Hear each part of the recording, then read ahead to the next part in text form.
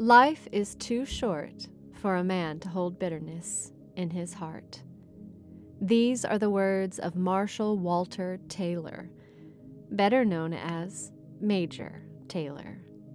Major Taylor was an African-American professional cyclist and one of the greatest American athletes of all time.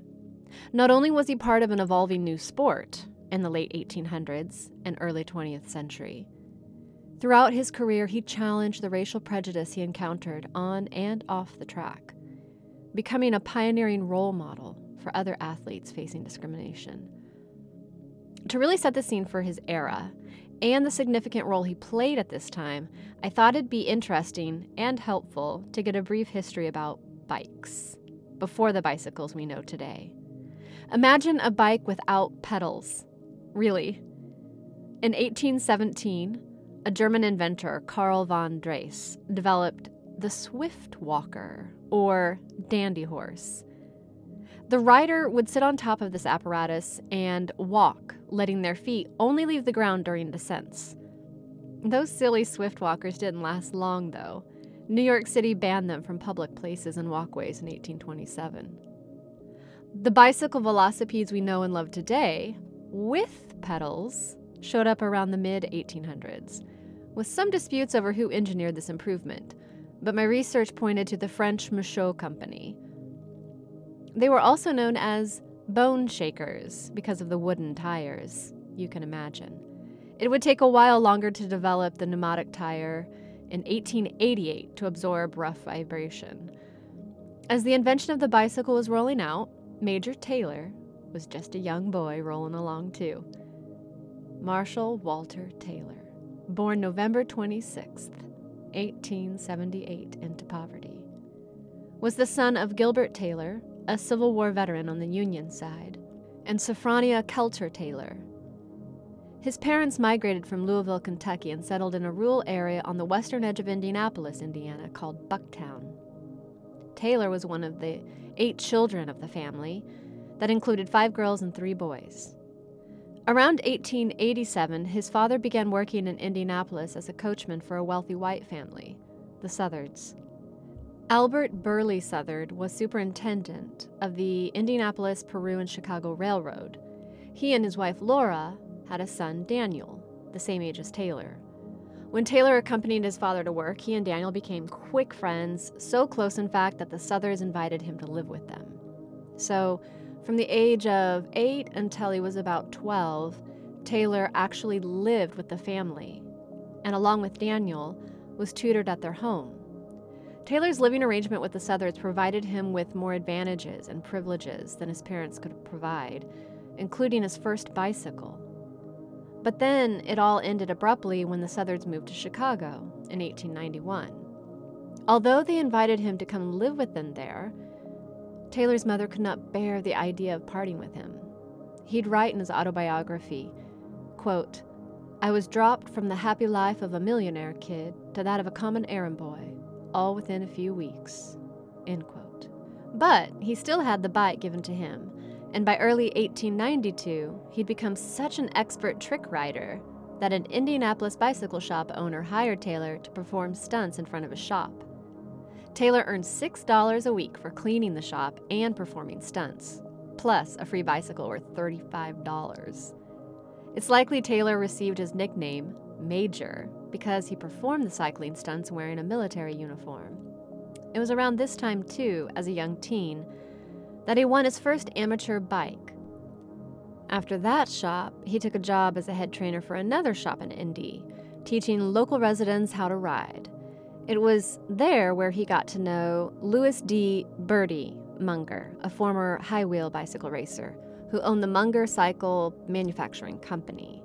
With a shared interest in bicycle racing, the two became friends, and Bertie hired the teenage Taylor to work odd jobs that included sending him to high schools and colleges in the area, to train cyclists, and promote Munger's line of racing bicycles.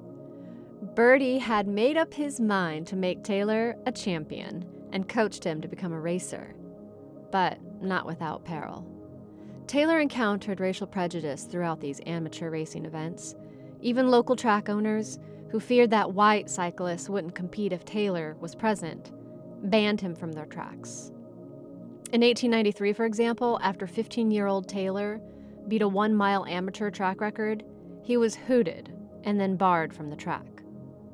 Unable to join the local all-white zigzag cycling club, he joined the black cyclist group, the Seesaw Cycling Club. He continued finding opportunities in Indianapolis to race, and won his first significant cycling competition on June 30th, 1895, the only rider to finish a grueling 75-mile road race. Then, in August of 1896, Taylor unofficially broke a world track record in Indianapolis. Unofficial because he was not yet considered professional. And even so, his feat offended angry whites, and he was banned from the Indy track. In the fall of 1895, when Birdie moved east to establish the Worcester Cycling Manufacturing Company in Worcester, Massachusetts, Taylor followed him. At that time, it was the center of the U.S. bicycle industry, with a dozen factories and twice as many bicycle shops. The state of Massachusetts was also a more racially tolerant area in the country at the time. Birdie had a business partner. They opened 2 factories. Taylor worked as a bicycle mechanic and messenger between the two while he took advantage of cycling opportunities and the world-class cycling venues around the area. He joined a cycling club and trained at the YMCA there in Worcester. Taylor turned professional in 1896 at the age of 18 and soon emerged as the most formidable racer in America. His first professional race took place in front of nearly 6,000 spectators on December 5th, 1896, a 6-day race. 6-day cycling is a thing. It's a track cycling event that competes over 6 days on indoor tracks known as velodromes. These race events started in Britain and spread to many regions of the world. Originally, individuals competed alone, the winner being the individual who completed the most laps, with only short breaks for rest. Whoever cycled the most miles over the course of the contest would be declared the winner. As the fascination with 6-day races spread, their appeal to base instincts attracted large crowds. The more spectators who paid at the gate, the bigger the purse prize, which provided riders with the incentive to stay awake or be kept awake in order to ride the greatest distance. During these long, grueling races, riders suffered delusions and hallucinations caused by exhaustion and lack of sleep. Taylor finished 8th out of 24 competitors, covering 1,723 miles, the distance from New York to Houston. As a professional racer, Taylor continued to experience racial prejudice. In November and December of 1897, when the professional racing circuit extended to the segregated South, local race promoters refused to let Taylor compete because he was black. Once, while racing in Savannah, Georgia, in the winter of 1898, he received a written threat saying, "Clear out if you value your life." But that didn't stop Taylor. This was also the peak of his career. In 1898, he earned 7 world records: the quarter mile, 1/3 mile, half mile, 2/3 mile, 3/4 mile, 1 mile, and 2 mile distances. His 1 mile standing start was a world record of 1 minute 41 seconds and stood for 28 years. But even with these exciting achievements, grief struck. He was in Massachusetts when his mother died. Taylor was devoted to her and his Baptist faith. It was reported that Taylor took a Bible with him wherever he traveled and began each race with a silent prayer. For most of his professional career, he even refused to compete on Sundays for religious reasons. He would continue to garner wins in 1899. On August 10th, Taylor won the 1 mile sprint event at the prestigious World Track Championships to become the first African American and the second black athlete, after Canadian boxer George Dixon, to win a world championship in any sport. And for decades, he was the only black athlete to be a world champion in cycling. A few months later, on November 15th, he brought the 1 mile record down to 1 minute 19 seconds. Then, in September of 1900, after being previously banned by racism, Taylor finally got to complete the National Championship Series and become an American sprint champion. With that achievement, he was ready to take on the world. Following his record-setting successes in the US and Canada, Taylor agreed to a European tour, which he had long resisted because of his Baptist beliefs, precluding him from racing on Sundays.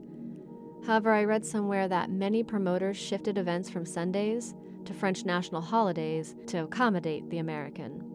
And in 1901, Taylor made his first trip to Europe. Europeans loved him.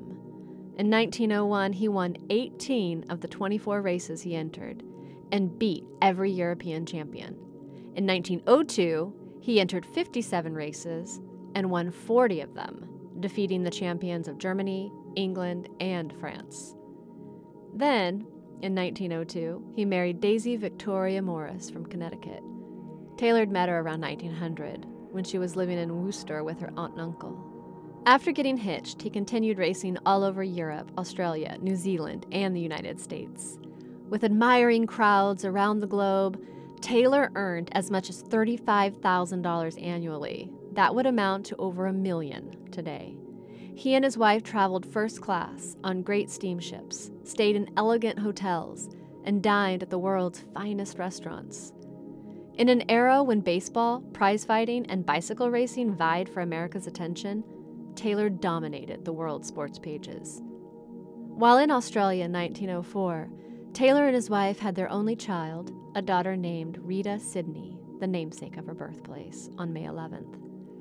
When they weren't traveling, they lived in a large home on Hobson Avenue in Worcester.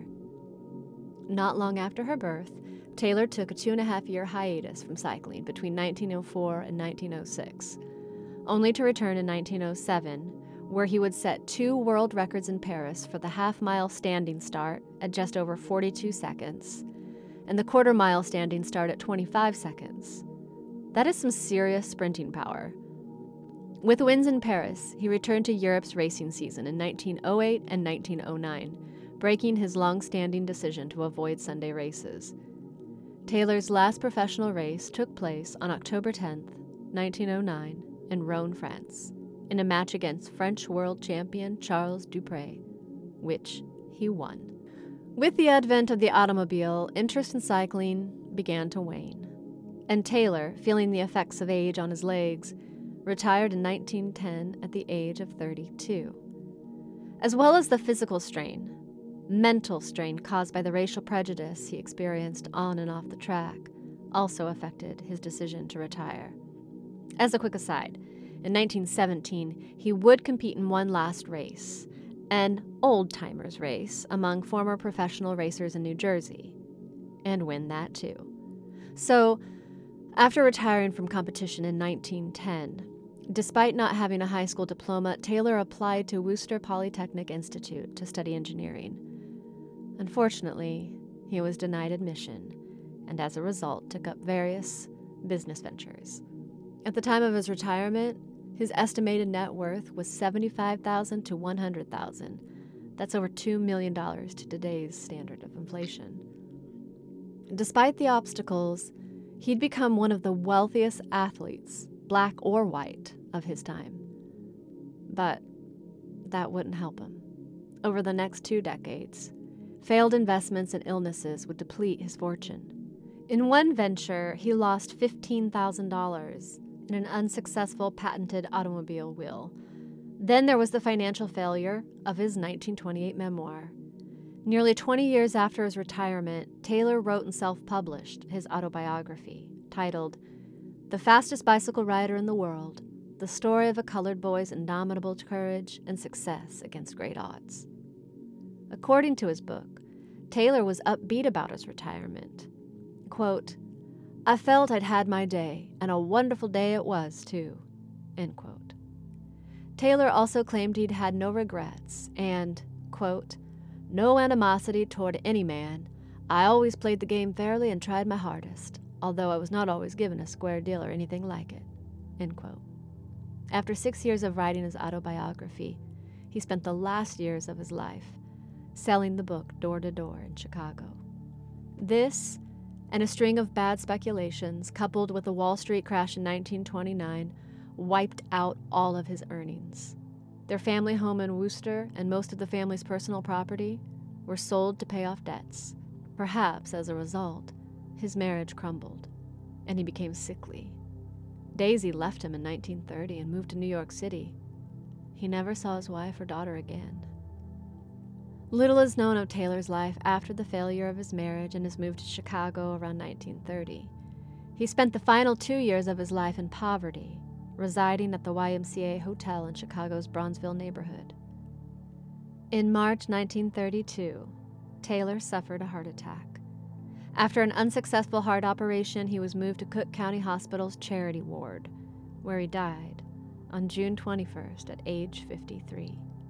His wife and daughter didn't immediately learn of his death, and his body remained unclaimed in a morgue, only to be buried in a pauper's grave at Mount Glenwood Cemetery in Chicago. 15 years would pass.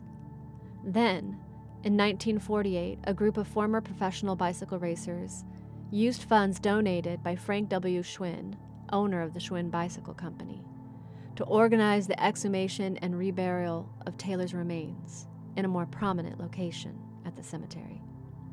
The plaque at the grave reads today, "World's champion bicycle racer, who came up the hard way without hatred in his heart, an honest, courageous, and God-fearing, clean-living, gentle, manly athlete, a credit to his race, who always gave out his best, gone but not forgotten." In the early years of his professional racing career, Taylor's reputation sparked praise and more than human nicknames, such as Worcester Whirlwind and the Black Cyclone, the Ebony Flyer, and the Black Zimmerman. One of his fans was President Theodore Roosevelt, who kept track of Taylor throughout his 17-year racing career. Even when many of Taylor's accomplishments were somewhat diminished due to how conflicting cycling governing bodies scored races, and often wouldn't even recognize one another, his record-setting times were impossible to dismiss. No other rider had matched the range and variety of his winning performances, and this made him an international celebrity. He was indeed a trailblazing black athlete who pioneered the way for many future athletes. In the United States, Taylor faced constant racial harassment, intimidation, and discrimination. He was often prohibited from racing on American tracks. In cities where he was allowed to race, he had difficulty finding accommodations. Taylor endured racist cycling organizations, his rivals' physical assaults, and self-serving promoters. In his autobiography, he recalled that ice water had been thrown at him during races, and nails were scattered in front of his wheels.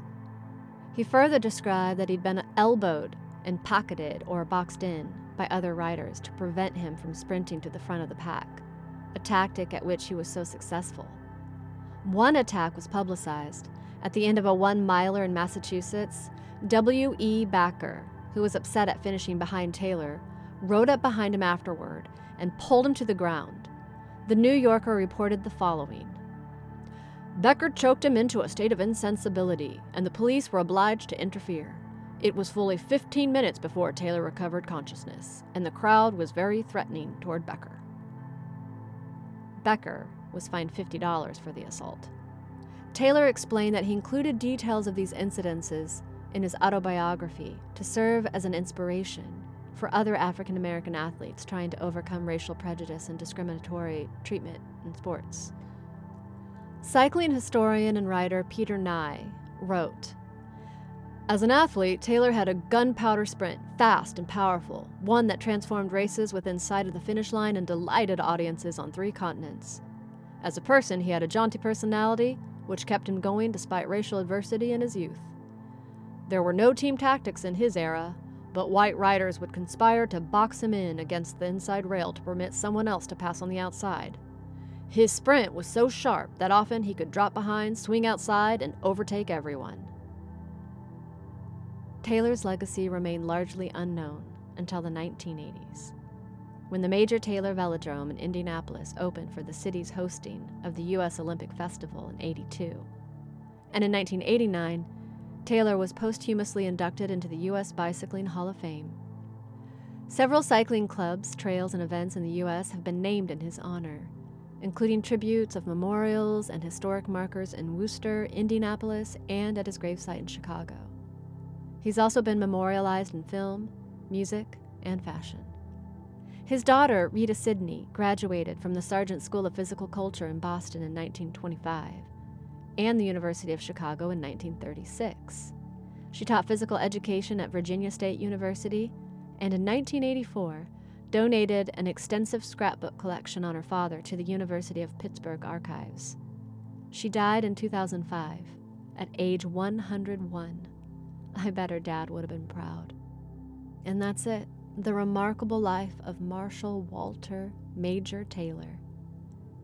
My heart hurts when I think of the quiet and abandoned way he slipped away, and no honorification can compensate. But through stories, we experience life, and through stories, we remember, and through stories, we connect. I hope you experienced, remembered, and connected to something while listening to Taylor's story. In some way, felt, admired, or appreciated. Maybe even some kind of perspective shift.